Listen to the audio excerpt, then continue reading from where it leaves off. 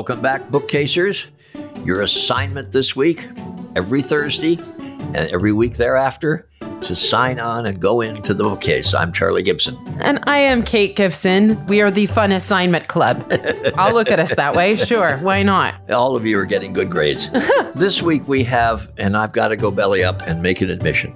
This week we have a dear, dear friend of mine and of Kate's. Diana Walsh is the past president of Wellesley College, all-women's college, just outside Boston. Probably as fine a women's college as exists in this country. Diana has been a friend for more than 30 years.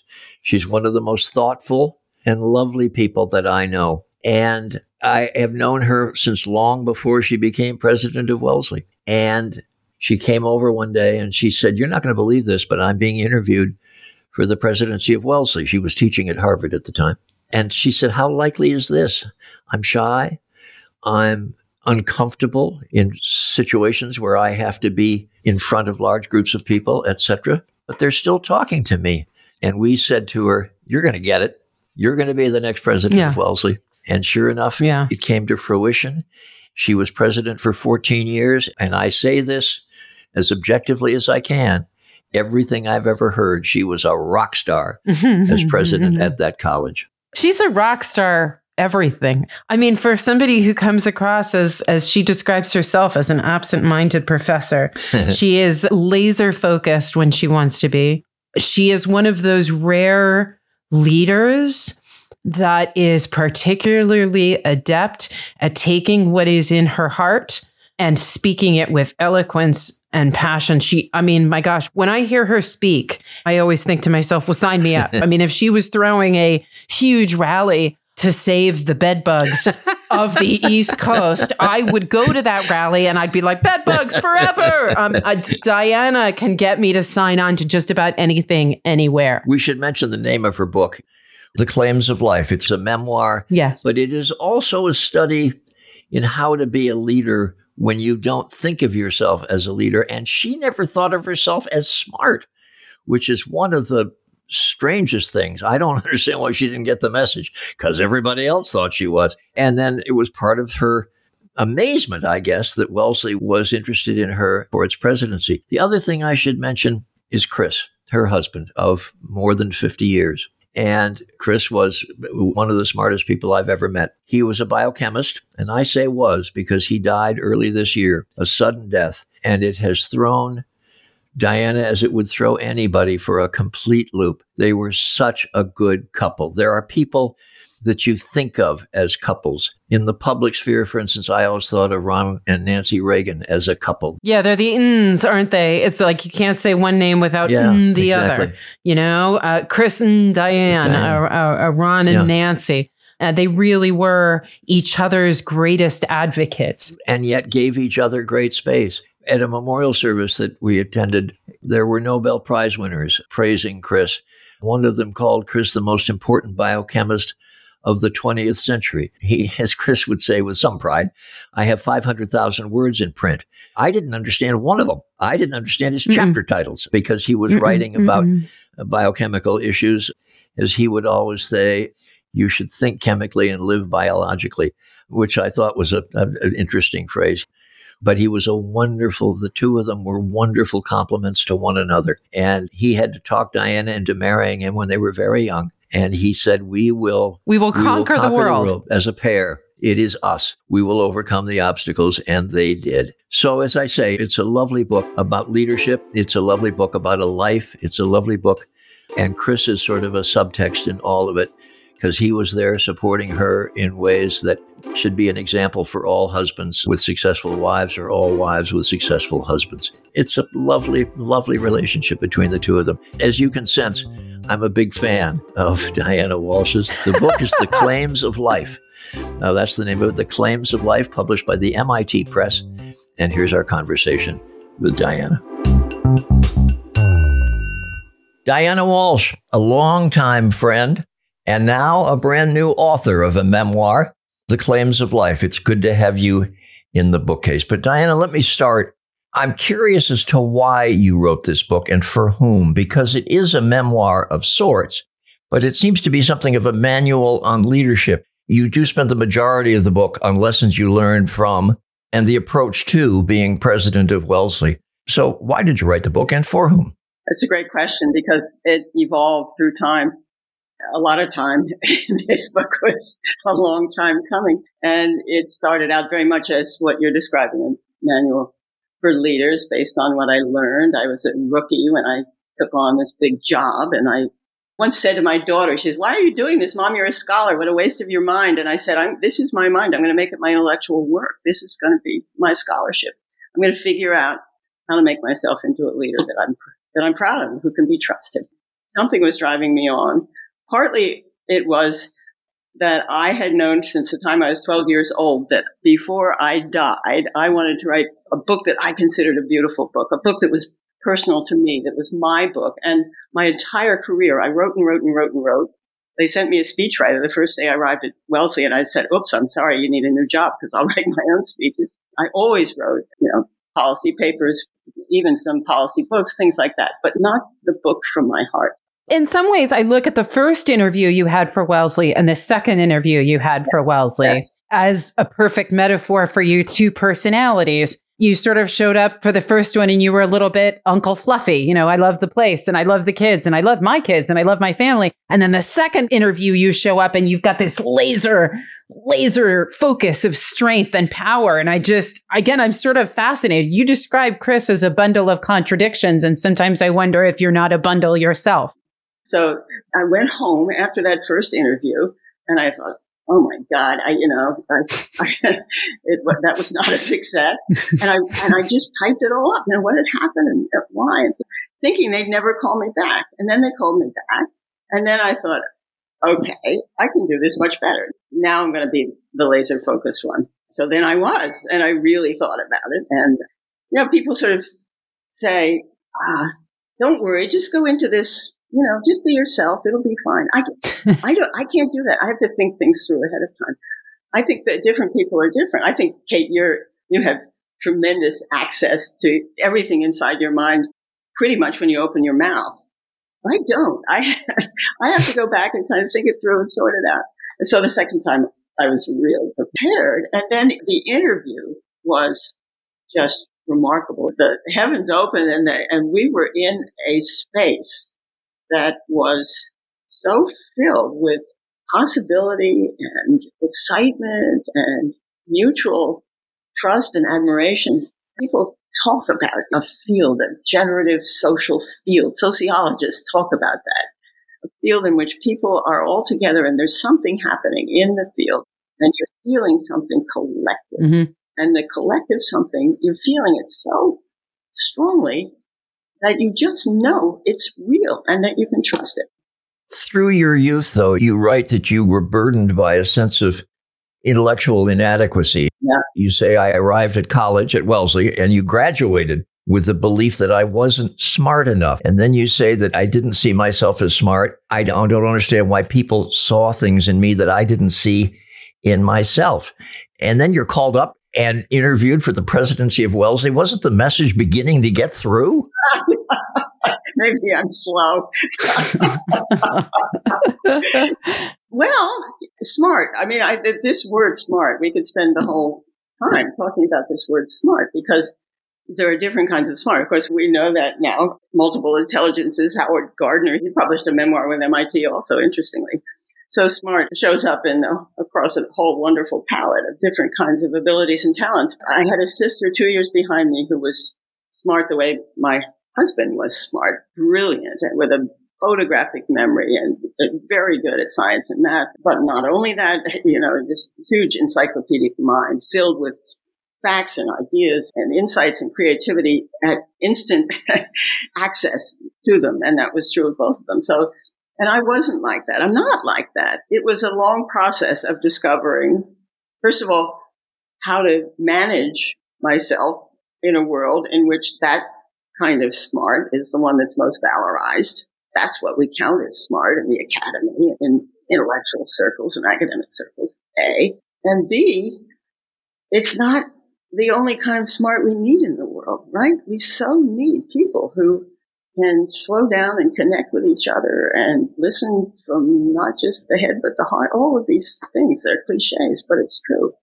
You were advised during the search, interesting piece of advice, you really have to believe in the mission of single-sex education. Right. Do you? Do you? And why in this day and age? Well, yeah, that's a broad question. I do. Not for everybody. I do as an option. I think the thing that has been so powerful and beautiful about the higher education system in our country, in America, is the range and diversity of possibilities for people. It's unlike anywhere else in the world, right? And these very different kinds of institutions are there for people. So it's a place where women come who enjoy the chance to be totally in charge, to try that out for a while without having all of the pressures of social interactions with men and competition with men and distractions from the possibility that you can be developing your own self to your very fullest capacity and then go out in the world. Wellesley once ran a campaign. It was called the Wellesley Effect, because there is this phenomenon that you've got a group of people and there's one over there who holds herself in a certain way. There's a certain confidence, but also, a kindness and a compassion that seems different. And so this is a special place. We need to preserve it. And I think that's true. I want to come back, though, to, again, the bundle of contradictions that is Diana. Yeah. Somebody describes you in the book, says, in your own quiet and unassuming manner, you are a bundle of dynamite. You describe yourself as an introvert. You describe yourself as somebody who grew up with social anxiety. Yeah. So what I'm wondering is, do you know you're about to bring out that bundle of dynamite or that elephant gun, as you refer to it in the book? Yeah. Do you know it's coming? And how can other introverts and other folks with social anxiety tap into their bundle of dynamite, to their elephant gun? And be a college president. Yes. Where you have to kick some A. Yeah. Well, that's a great question. That's such a great question. The 7 college presidents met once or twice a year always. And I once said at one of those meetings, I'm an introvert in an extrovert's job.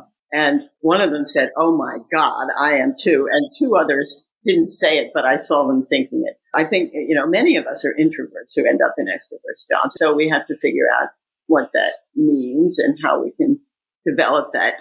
You do it through self-awareness. You do it by paying attention. And you do it by, there are all these cliches, right? But being your own good mother, being your own best friend, because the introversion and the social anxiety is a harsh voice. It's a harsh voice in your head that says, be careful, you're going to blow it again and it's going to be awful.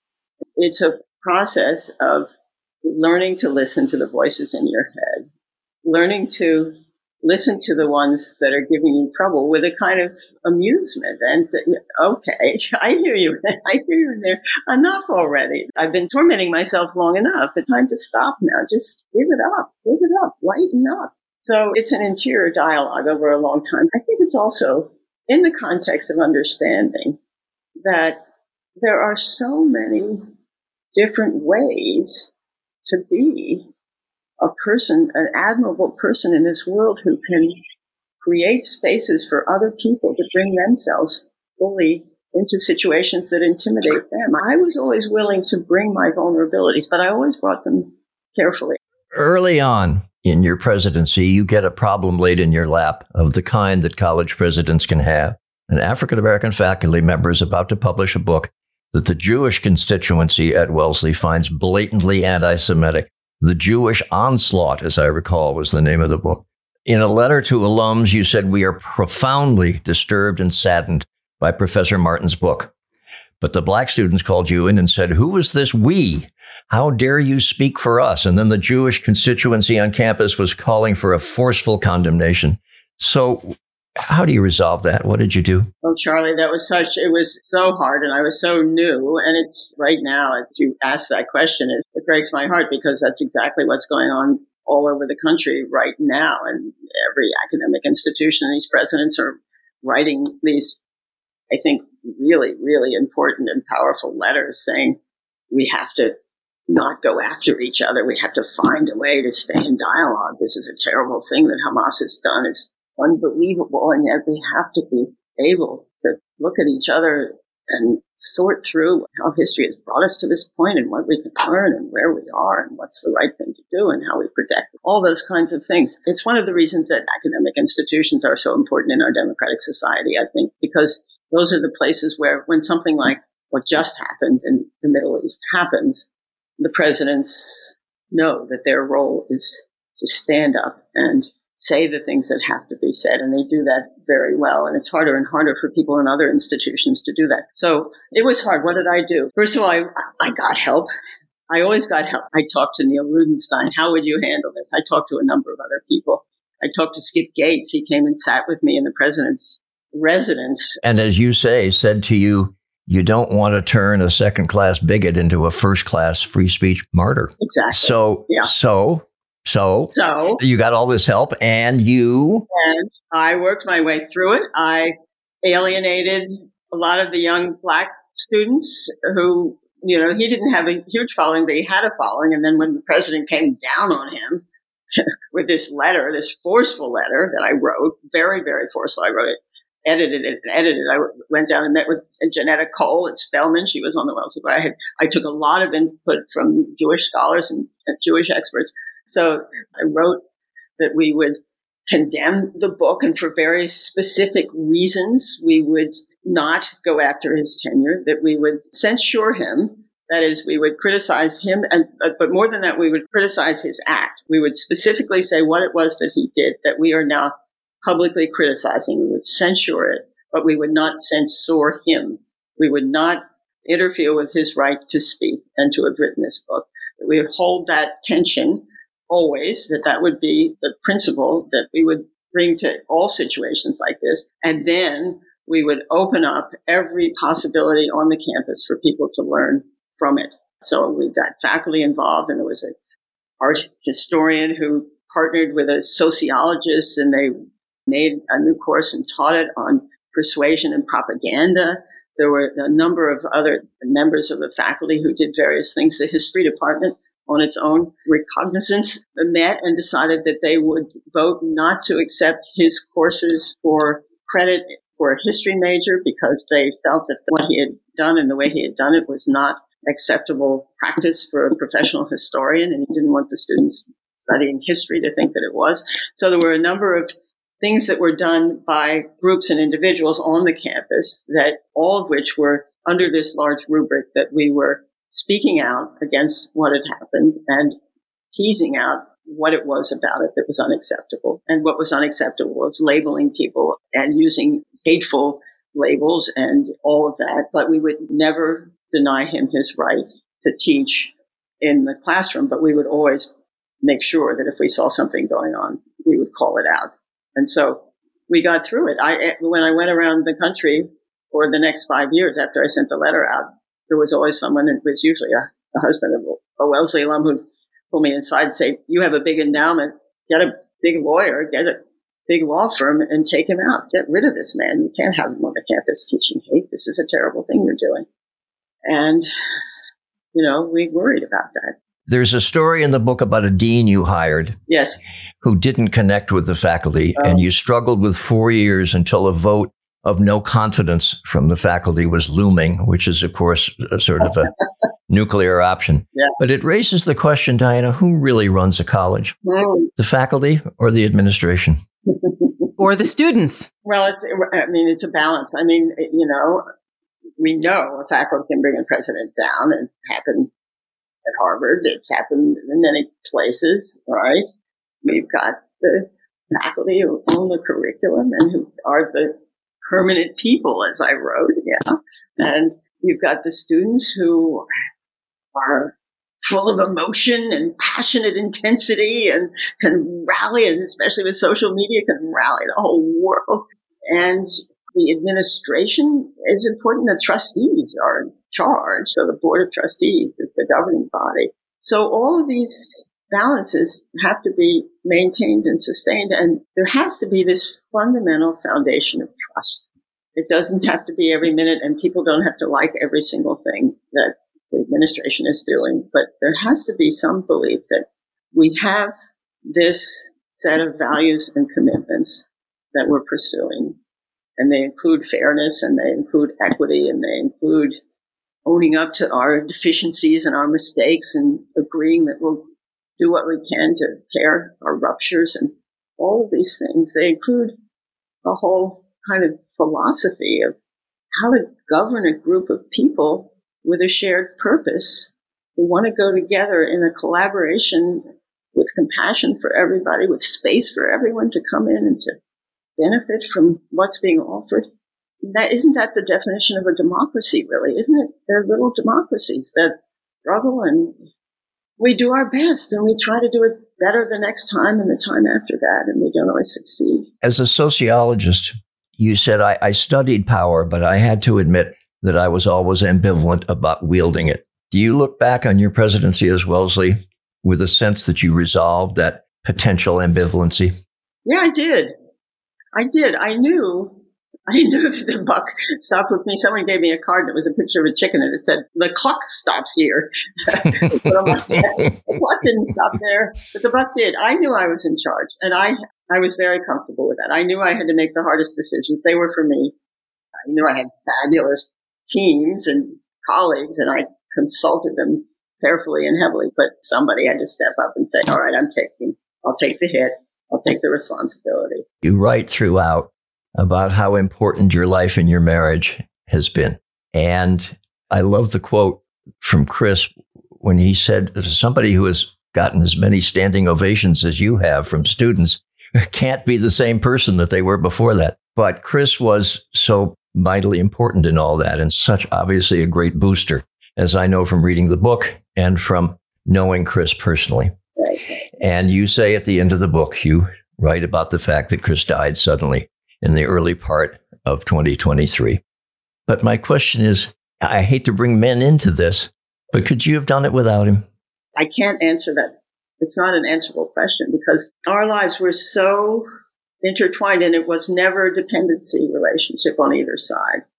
It wasn't that we advised each other. We didn't advise each other. The process of writing the book, of interviewing him about it, of thinking about ourselves as a unit in the world, of these people who lived the most remarkable lives, who were so lucky first to find each other and then to find all these opportunities. We were both so profoundly enriched by this amazing, loving relationship that we had from, we were 21. It is such an interesting sub-theme for somebody who was involved in single-sex education as intimately as you were, that a really solid, loving marriage could be such a supportive part that makes you successful in a single-sex world. Mm. And I love the fact you write in the book that Chris said jointly, "Diana, we will create possibilities neither of us alone could ever imagine. We will free ourselves of constraints that are holding us back. We will escape, just we two, together." Yeah. And you did. We did. It's a pleasure to talk to you. It is. And running a single-sex college is an interesting thing in this day and age. We appreciate it. Thanks. The book is The Claims of Life. The author, Diana Walsh, former president of Wellesley College, and a good friend to everybody named Gibson. Thanks. Yeah.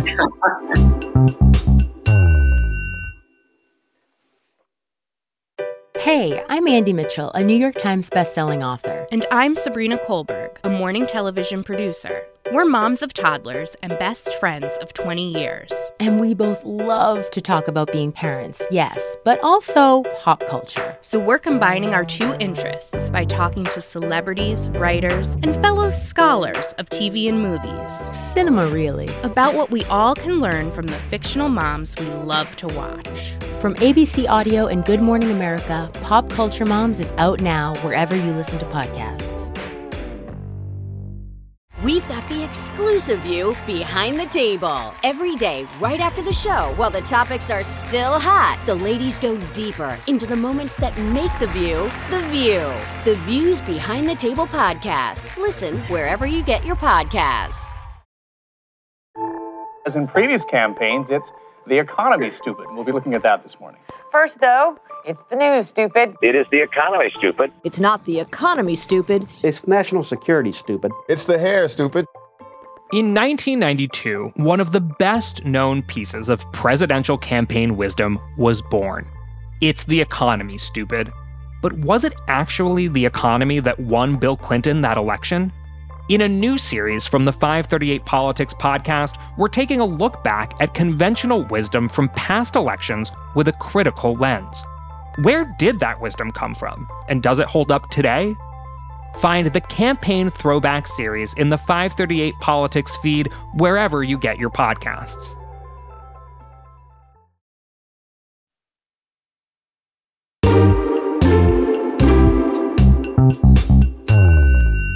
Rapid fire questions for Diana Chapman Walsh, the most influential writer in your life. So, of course, I thought about it because, I prepared.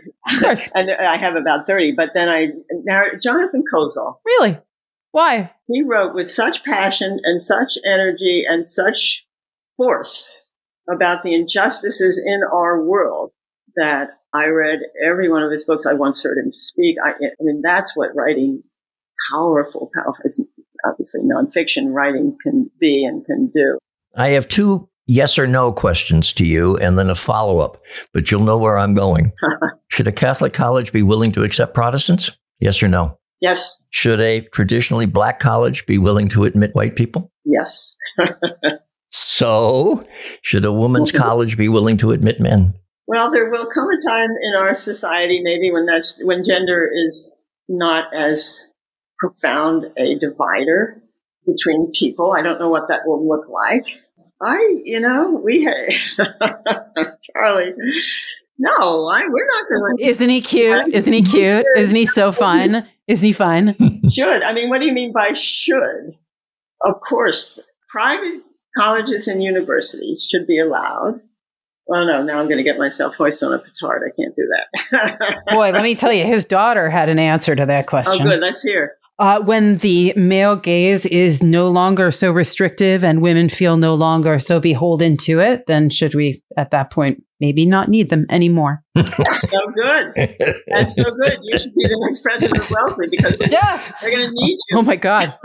Actually, that leads me into my next rapid fire question, which is, if you're talking to somebody who's considering to be a college head and they say it is thankless, the lunatics are running the asylum, and it feels like all you do is put out fires for scandals. What do you tell somebody? Why is it great to be the head of a college? What are the good parts? In a rapid fire answer. No problem.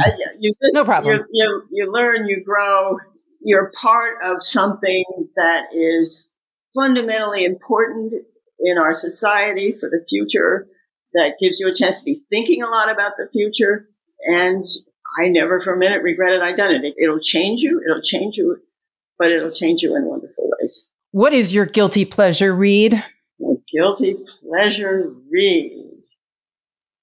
I read a lot of stuff that people might consider woo. I'm very interested in consciousness. I'm very interested in contemplative practice. I'm very interested in meditation. I read a lot of that stuff. And Buddhism, and I'm not a Buddhist. That's all my guilty reading. I do a lot of it, and it brings me pleasure. If I'm kind of lost and confused, I go back to it. I love this. Your dirty secret is writings about inner peace. Come on. And finally, Diana, if you've listened to the podcast, you know we ask it in 5 words. What would you like the rest of your life to be? Better than this year was. Those were my 5. Losing my husband. Yeah. There's nothing worse. But then I tried to get more cheerful, and I said, learning, laughing, surrounded by friends. There's 5. Our conversation with Dr. Diana Walsh, I loved talking to her. I think it harkens to me in some ways back to the conversation we had with David Gergen at the very beginning of our podcast, because it's not just a book about how to be a leader. It's a book about how to be a leader with a very strong moral compass. I think we have a lot of leaders out there who are out there to lead, not necessarily put the moral compass first. And this book, I think, is a beautiful reminder of how to do that and why it's so important. Diana comes from a Quaker background. Quakers who believe in a sense of the meeting, who believe in bringing consensus among a group.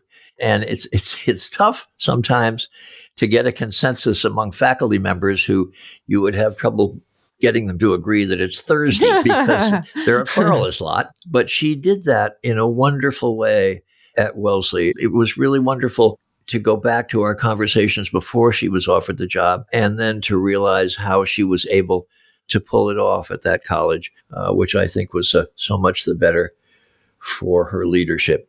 One thing I want to add that was just fun, because we had great fun always with Chris and Diana when we were together. They met Kate's daughter, Charlie, who, when I think she was first exposed to them, was 4 years old. And she was told that Chris was a great scientist and that Diana was a renowned educator. That's hard for a 4-year-old to process. So what did Charlie do? She started calling them Boy Dr. Walsh and Girl Dr. Walsh. and they both got such a kick out of it. And so in our family, Diana is still Girl Dr. Walsh. I think it should have been on the cover of the book. The Claim of Life by GDW by Girl Dr. Walsh. Yes, I'm not sure that would have helped sales, but at least it was a nice thought. No, and I'm sure she probably would have gotten some letters about the heck, but it is what we call them in our house. And You're right. We miss Chris dearly. Oh, miss him so much. So we have a bookstore this week. It is up in Montpelier, Vermont, the capital of Vermont, but a lovely little city. Claire Benedict is one of the owners of Bear Pond Books on Main Street in Montpelier, and we had the pleasure of talking with her. Claire from Bear Pond Books, it's so great to have you in the bookcase. First of all, I think your store looks amazing. But before we get into why you own a bookstore, being in Vermont, I'm sure you expected to have happened to you what you just had happen to you. So tell us about that. Yeah, we had a big flood in July. Our whole town of our capital city of Montpelier, Vermont, was fully underwater, the whole downtown, and it has been quite a trial.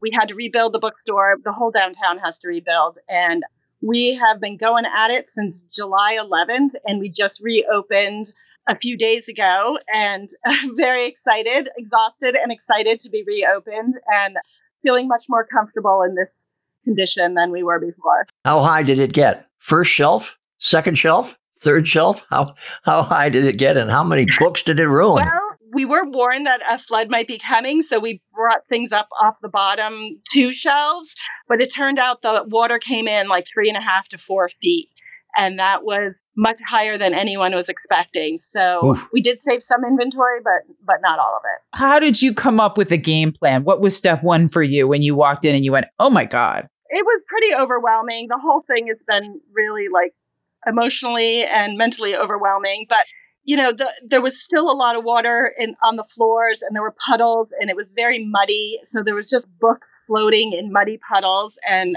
it was pretty discouraging. By the time we got in, it took us a while to get in because we had to wait for the water to recede before we could even get near the downtown.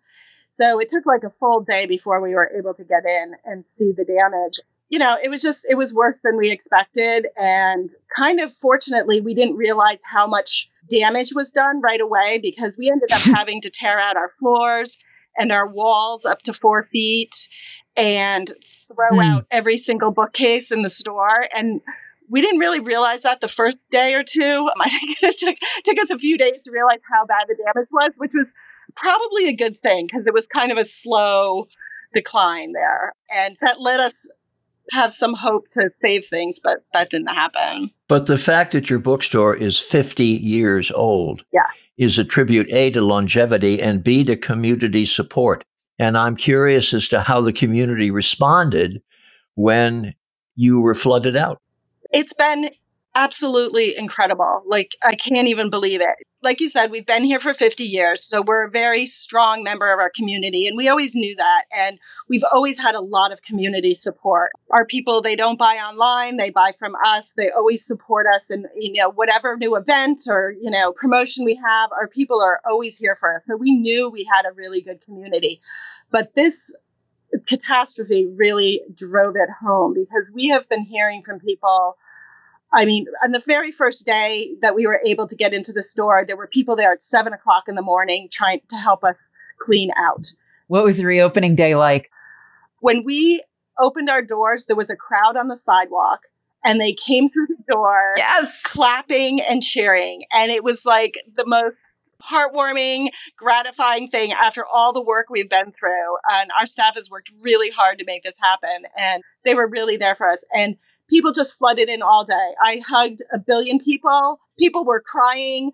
It was really incredible. And they were buying. They bought a lot of books. They cleaned us out of books. And that does not happen very often on your average Friday in August. So it was really wonderful. And it really meant so much to us because we were all really burned out. And so it was nice to have like a hard working day, but in a happy way. I don't mean to correct you, but it is a strange turn of phrase that you say people flooded in. It was a good flood this time. The last question I want to ask you is I want to give you a chance to pitch some local authors and local titles by local authors, because I think those are always the bread and butter of a great independent bookstore. And then also, what's your staff rec right now?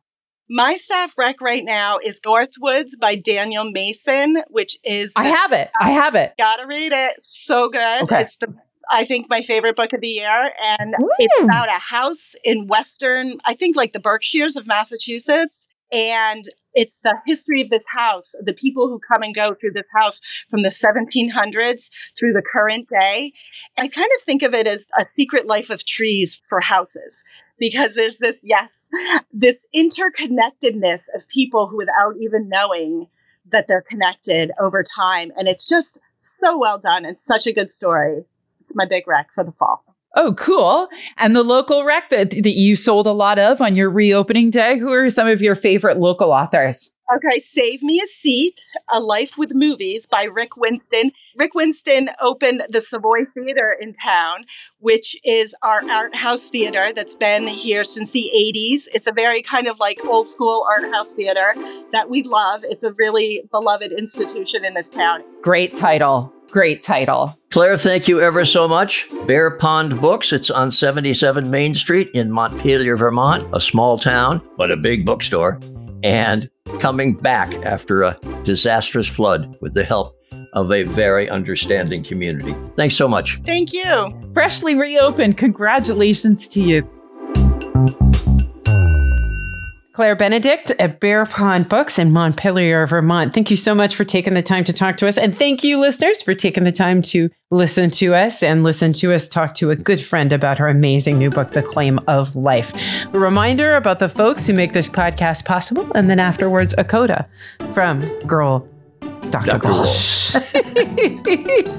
The Bookcase is a production of ABC Audio in partnership with Good Morning America. It is produced by David Canada in conjunction with SureCan Productions. Brenda Salinas Baker is our supervising producer, and Laura Mayer and Simone Swink are our executive producers. We give special thanks to Taylor Rhodes, Amanda McMaster, and Sarah Russell of Good Morning America, and Josh Cohan, Nania McLean, and Cameron Chertavian at ABC Audio. Life is long. It provides so many opportunities and surprises. Take a chance, take a risk. You'll probably discover that the thing you thought you couldn't do is something you're very good at.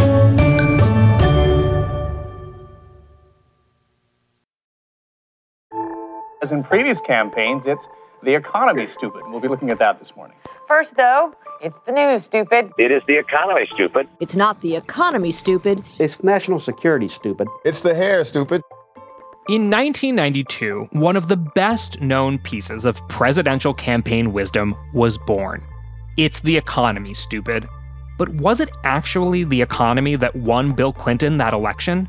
In a new series from the 538 Politics podcast, we're taking a look back at conventional wisdom from past elections with a critical lens.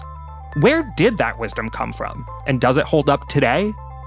Find the Campaign Throwback series in the 538 Politics feed wherever you get your podcasts.